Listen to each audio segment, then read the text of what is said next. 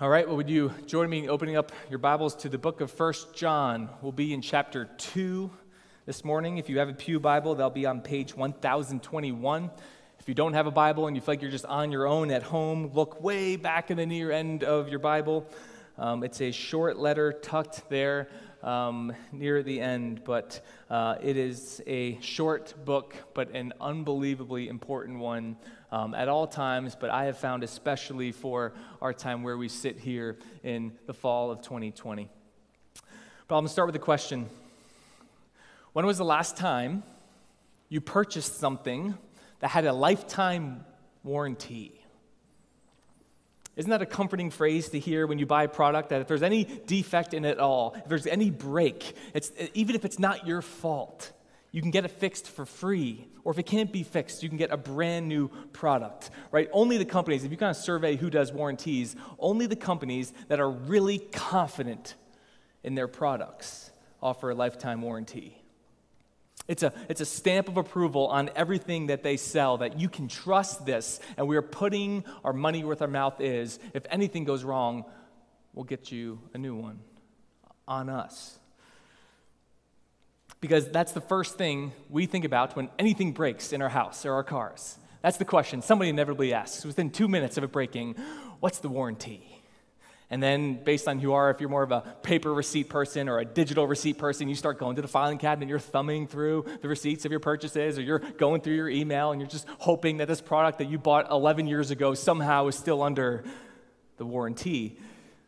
And almost always, it's like a month after it wears out, it breaks. It's funny how that happens. But I remember, the product and the company Keurig, when it first started really getting prominent in residential homes, somewhere around, I think, the early 2000s. So this is probably 04, 05 maybe. But at the time, my dad was the only one in our house who drank coffee. And so he bought a Keurig for himself for Christmas from us. You know how that goes, right? Like, he was not going to trust anybody else with this decision. So thank you, family. I will purchase it. And then he, Christmas morning, opens up the present to his shock. Oh, a new Keurig coffee machine. You guys are the best. Brand new in the box. But he wasn't paying full attention as he was opening it.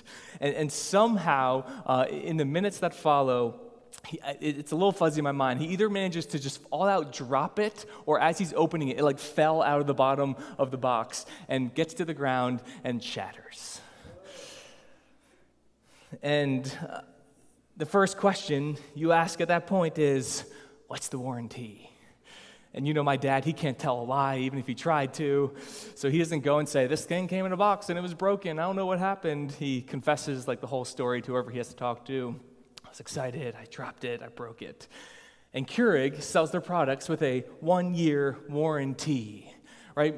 Music to my dad's ears, literally feeling like a kid on Christmas. He just had to wait a few more days to get a brand new one shipped, no cost to him. You see, a warranty says not only do we guarantee that a product was quality when you bought it in the past, but it's an assurance that if anything happens, provision will be made to repair, to restore, or to replace a broken product with a new one in the present. All right, where are we going with this one, Pastor? It's a great question.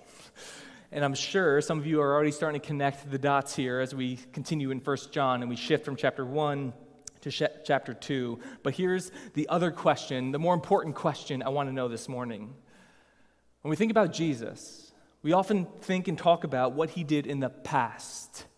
He was God who took on flesh, who came and dwelt amongst his people. He lived the perfect life we could not live. And then for the joy set before him, he died the death that we deserved on the cross, so that whoever would repent of their sin and believe in him will not perish, but have eternal life.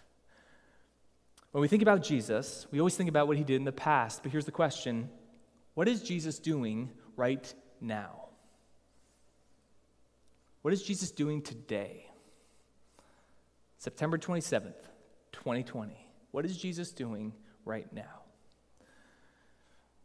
Connecting it to the illustration up front, he's not kicking back, drinking heavenly coffee, not the connection, all right? But he is making good, if I could say it this way, on a lifetime warranty.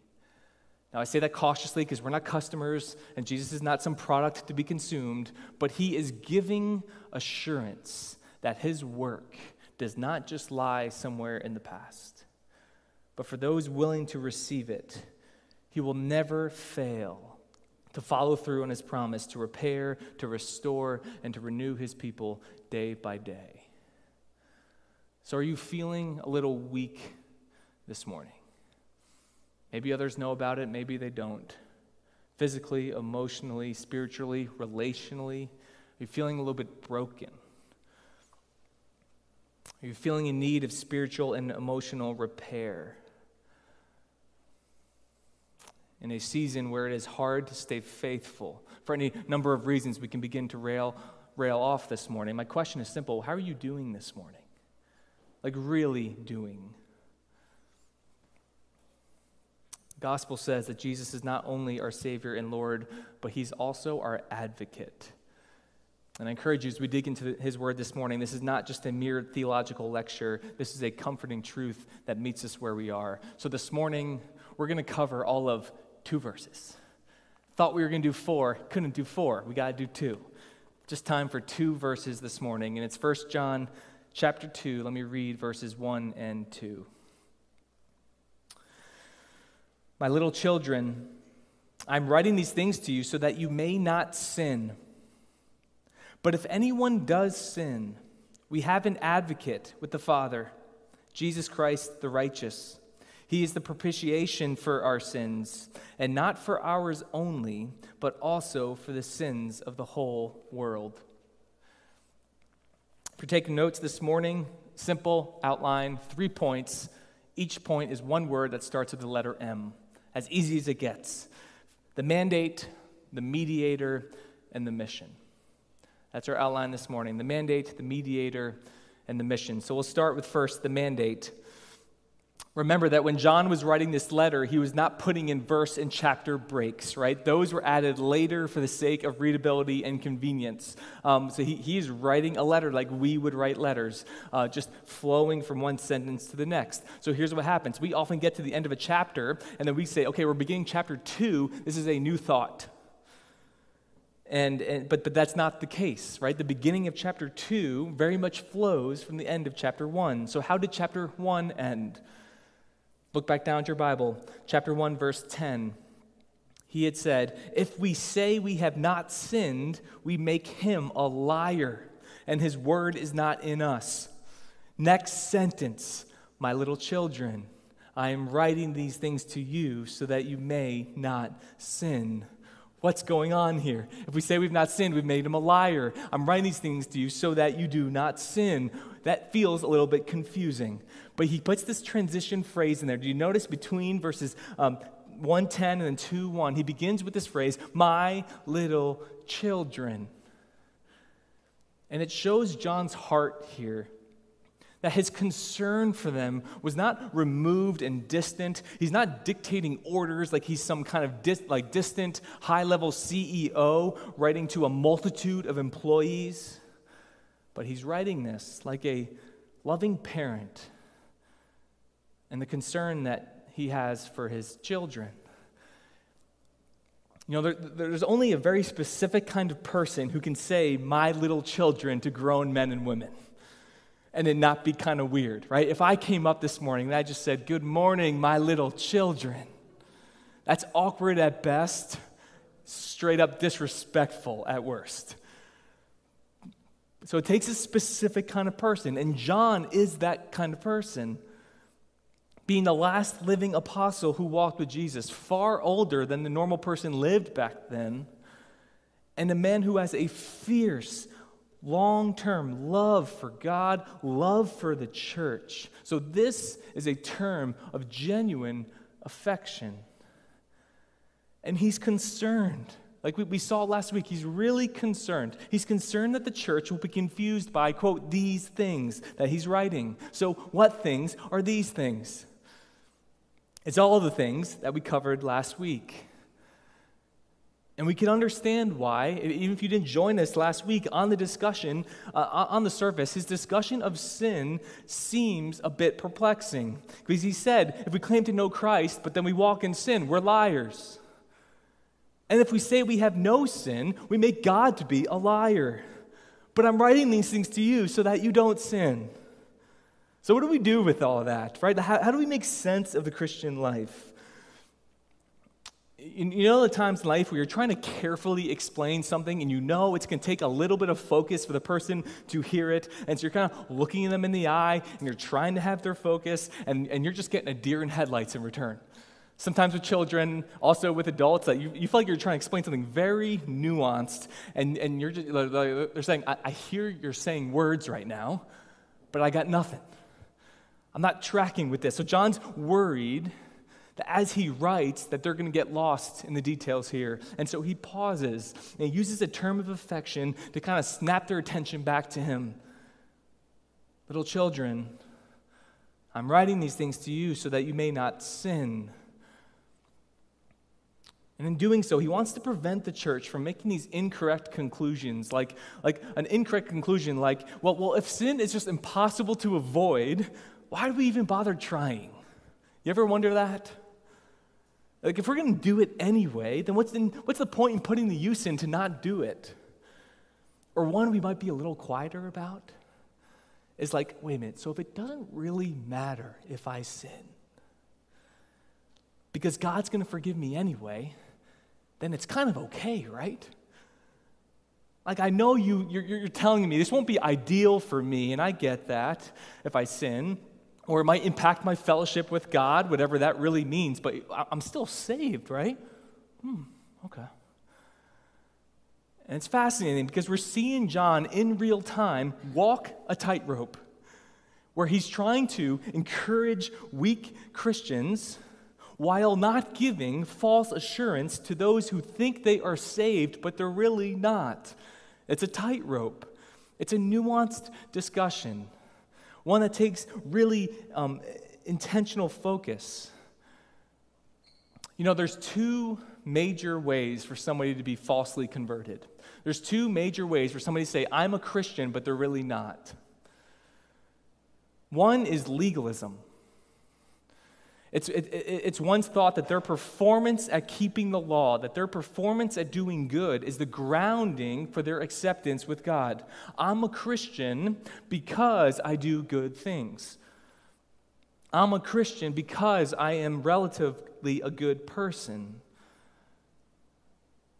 You know, that was the Pharisees' problem that John exposed in his gospel. And I'd say it's probably the most common version of false conversion today. People rely on their own actions, past and present, to give them assurance for their salvation.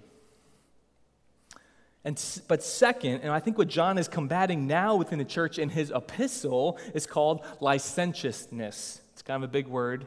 It means this, that people who abuse God's grace and say, well, I'm free to do whatever I want, including sin, because God will save me anyway. So it's the opposite problem, but it's still a false conversion at its root. Legalism uses obedience to justify sin.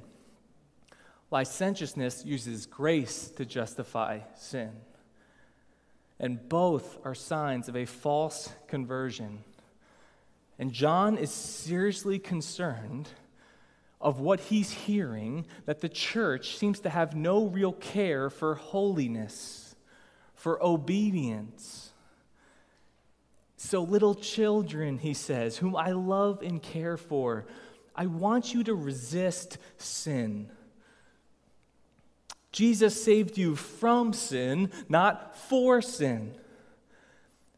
And while we will never be sinless in this world, over time, by God's grace and the Spirit's help, we will sin less. Did you catch that? You will never be sinless, but over time, by God's grace and the Spirit's help, we will sin less. And John wants us to see the pursuit of sinlessness, even while knowing that sinlessness will never be had in full in this world. But he's saying, don't mess with sin. Don't make deals with it. Don't try and domesticate it. Don't justify and convince yourself that you have it under control. Maybe other people will struggle with it, but you've managed it well. It would be like raising a pet lion from its birth and then being surprised one day when it grows up and turns on you. And everybody else looking around you would say, bro, it was a lion. That's what they do. And likewise, that's what sin does. It deconstructs, it separates, it destroys, and it's real. And it's real for a church that's in the midst of a world that doesn't treat sin the way we treat sin. And we got to be careful to not be indoctrinated by a world when we view sin, where sin goes from this trajectory in this spectrum from going to be overlooked to then permitted to then celebrated. Where evil is not only not called evil, but it's actually called good. So church, we need the reminder in this mandate that Jesus saved us from sin, not for it. So that's one, the mandate. Number two, the mediator. Let's put together all of verse 1 now. My little children, I am writing these things to you so that you may not sin.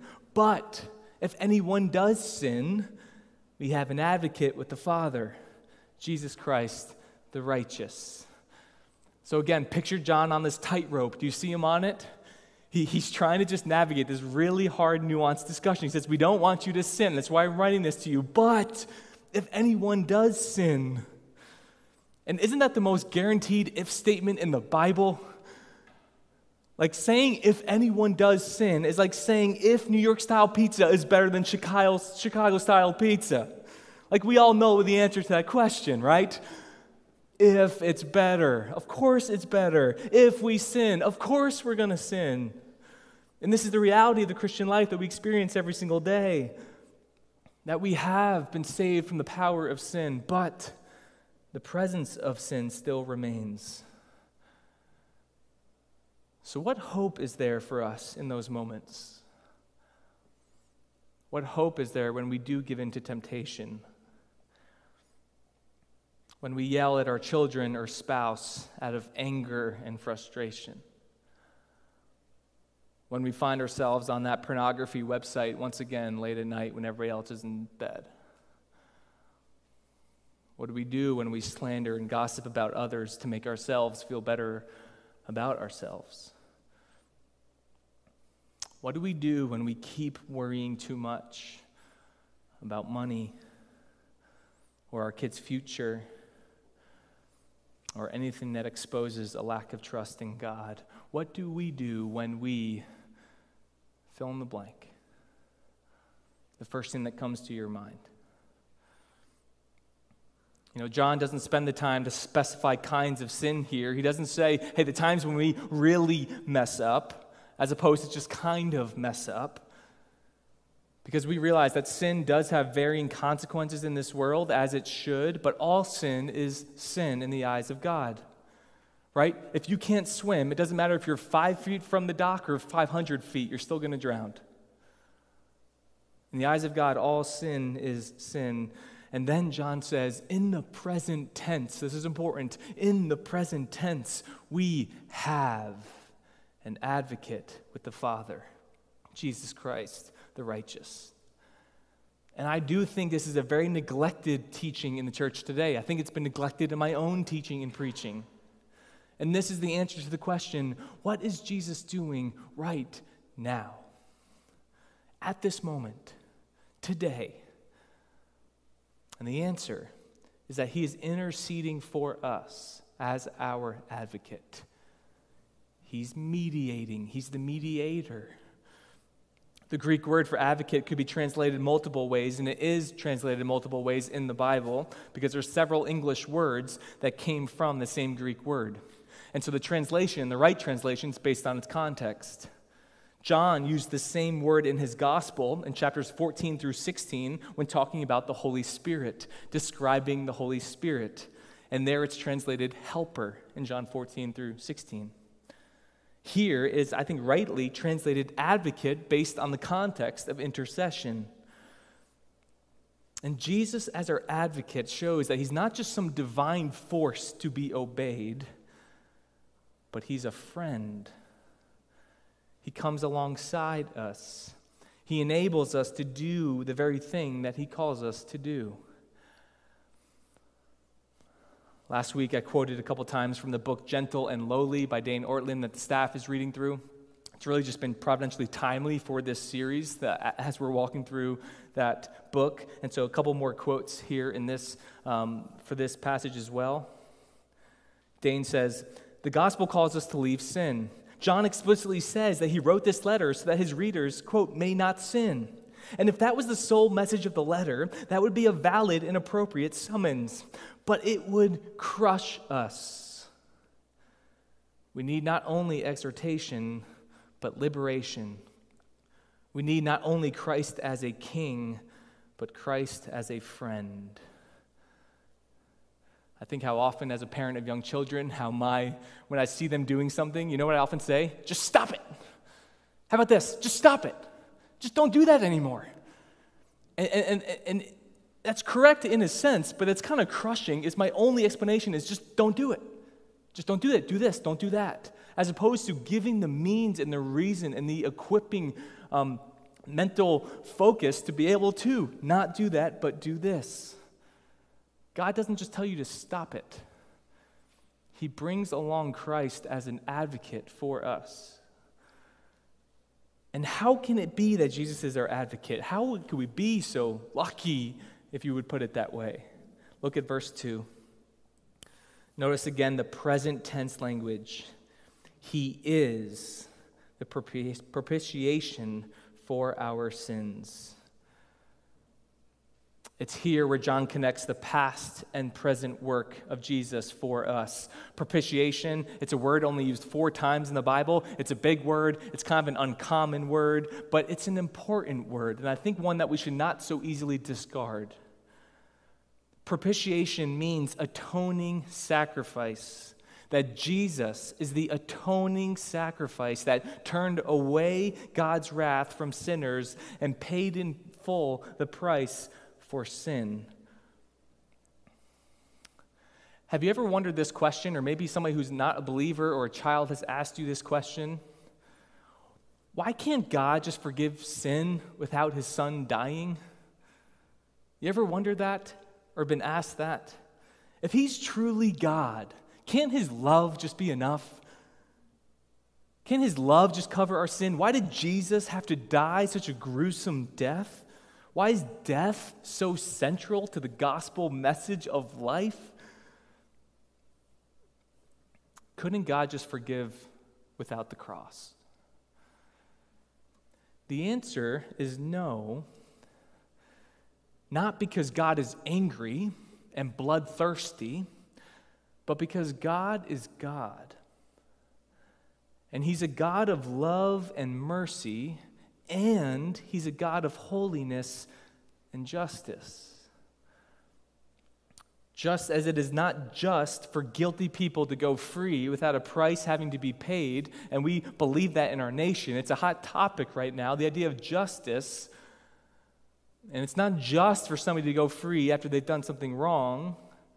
So it would not be just for God to overlook the demeaning and rebellion against his own name without justice. So he sent Jesus, who died on a cross to be the atoning sacrifice, to be the propitiation for sin, and that has eternal value for those who repent of their sin and put their faith in him. It's a past event that happened one time but has eternal value. Or you could say, if I may, that salvation that Jesus provides comes with a lifetime warranty. David Allen says about this verse, "Our debt is paid, but we are ever incurring fresh debt, and we need fresh forgiveness. Or John Stott put it this way: we never need another justification, but we continually need forgiveness. And we receive this debt forgiveness because the risen Jesus is at the right hand of the Father, interceding on our behalf. And so the Bible kind of portrays this cosmic courtroom scene that is happening at all times, that is constantly playing itself out. In Revelation 12, verse 10, John, who also wrote Revelation, he refers to Satan as the accuser. You remember that? And he says in Revelation 12:10 that he's the accuser who accuses believers day and night before God. I mentioned this last week, but every time we sin, Satan moves from becoming the tempter to the accuser. And once we sin, he's the first one to say before the Father, hey, you see that? You see your boy Syvertson down there? All sorts of messed up today. He rebelled against your name. He chose his glory over yours. He sinned, and he missed the mark today. That's what the accuser is constantly saying before the Lord about us. And at that moment, Jesus steps in as our advocate and says, objection, I paid for that. Paid in full. He can't be convicted of that. And the Father hears the accusation, and then he hears the advocate and says, forgiven. That sin won't be counted against him. It was already nailed to the cross.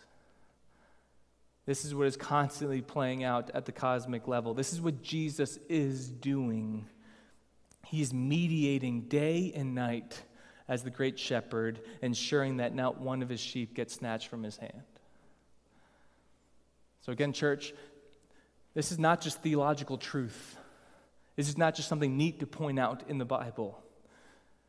When truly understood, it leads to a confidence and an assurance that God is for us, not against us. Again, I have to quote Ortlund here. He says, sometimes we sin big sins. And that's what Christ's advocacy is for. It's God's way of encouraging us not to throw in the towel. Yes, we fail Christ as his disciples, but his advocacy on our behalf rises higher than our sins. Let me read that again. But his advocacy on our behalf rises higher than our sins. His advocacy speaks louder than our failures. All is taken care of. So first the mandate, second the mediator, and now third, the mission. Let's read now verse 2 in full. He is the propitiation for our sins, and not for ours only, but also for the sins of the whole world. So my final question this morning is this: why did John add that final phrase? Look down at your Bibles again, verse 2. Why add that second part of verse 2? Why say that? Up to this point, he's just been speaking to the church about the way they should view sin, their own sin, and the redemptive work of Christ in their own lives. So you'd think he'd end this thought with the first half of that verse. He is the propitiation for our sins, period. But he didn't. He included the reminder that this truth and this promise of God's atoning work for sin is not just for you, it's for the whole world. Why did he do that? To put it concisely, it's because the gospel is about mission. The reminder of Jesus as our advocate fuels not just the way we think about our sin in our lives, it also shapes the way we choose to spend our lives. That when God saves us, we don't just become new creations, although praise God for that, but we are also given a new purpose. That when God transforms his people, he now includes them in the mission to make disciples of all nations who know Jesus and make him known. Next week, we'll see John tell the church that they are to walk as Jesus walks. Jesus is an advocate who, in his restorative work, creates Christ-like advocates. And in this world, we're called to worship, absolutely. And we're called to do justice, to love kindness, and to walk humbly with our God. And so I wonder, thinking that being an advocate and Christ being our advocate fuels our mission of advocacy, where is God calling you to be an advocate, particularly for the least of these? Meaning, what people or what groups of people is God stirring in your heart to come alongside, just as Christ comes alongside you to be an ally, not because you have to, but because you get to. Christian history over the last 2,000 years, it's filled with great preachers, filled with great pastors and theologians, and they're usually the ones who are the most well-known, but church is also filled with advocates, most of which we will never know their names. But the one that we do know is a man named William Wilberforce. Wilberforce was converted in 1784 while he was already serving in the British Parliament. And after God got hold of his heart and converted him, he thought, I should leave this worldly life of government and go into ministry. Until he had a conversation with an older pastor, a man named John Newton, who himself was an ex-slave trader before he was converted. And you might know him as the one who wrote the song, Amazing Grace. And John Newton had a conversation with William Wilberforce to convince him to stay and use the platform he has for good. He said, there's a whole lot of good pastors out there. There's not a whole lot of good Christians in Parliament. Stay. So he sought from that moment, as a result of his new Christian faith, to spend his life advocating for the least of these, particularly advocating for the abolishing of the slave trade and slavery as a whole. And facing significant pushback, it took Wilberforce 23 years of advocacy until in 1807, by a vote of 283 to 16, the British Parliament ended the slave trade. After the vote, Wilberforce sat down, turned to his colleague, Henry Thornton, and said, well, Henry, what should we abolish next? And after that, it took another 26 years for Britain to abolish slavery altogether in the United Kingdom. And that was in 1833, and it would be news that Wilberforce would hear on his deathbed and then pass away days later. God and Christ as our advocate fuels our mission of advocacy, to come alongside those in need, even and especially when we ourselves are not in the same danger that they might be in, but we want to come alongside regardless of where it places us on the political spectrum or ideological spectrum. It's why, in times like these, I think the church can advocate both for the unborn and for minorities who face racial injustice and not feel like we got to choose between one. Because the church is not on a political team, our allegiance is to Christ. But as we close, we also see that Jesus as our advocate fuels our mission of evangelism. Jesus as our advocate is good news for those who are lost in darkness. For every believer has a mission now to share this message. That this is the breakthrough moment of redemptive history, that in Christ, who John has walked with, has explicitly said that the gospel is for all people, from every tribe and every tongue and every nation, not just for Israel. It's a breakthrough moment in redemptive history that now John is writing, this is for the sins of the whole world. And this is not a universalist promise, meaning that everyone will eventually be saved, but rather that Christ's offer of salvation for those who repent of their sin and believe in him is made to all people. That offer is made to all people. So therefore go and make disciples of all nations. And the more we understand that Christ advocates for us, the more we are compelled and impassioned to tell others that Christ can advocate for them. This is the good news. And the good news is great when it can be for all people. So I close with asking the question that we ended the Reset series a few weeks back. Since making disciples of all nations starts with one, who's your one? Who's your one? Start with one. Who's God putting it on your heart to share this good news with? That we are compelled, when we understand it, that we cannot keep this to ourselves. That God saves us, and in saving us, gives us new life with a new purpose. And that this Jesus did not just do this thousands of years ago, but this is what he's doing right now, for his forgiveness comes with a lifetime warranty. Let's pray.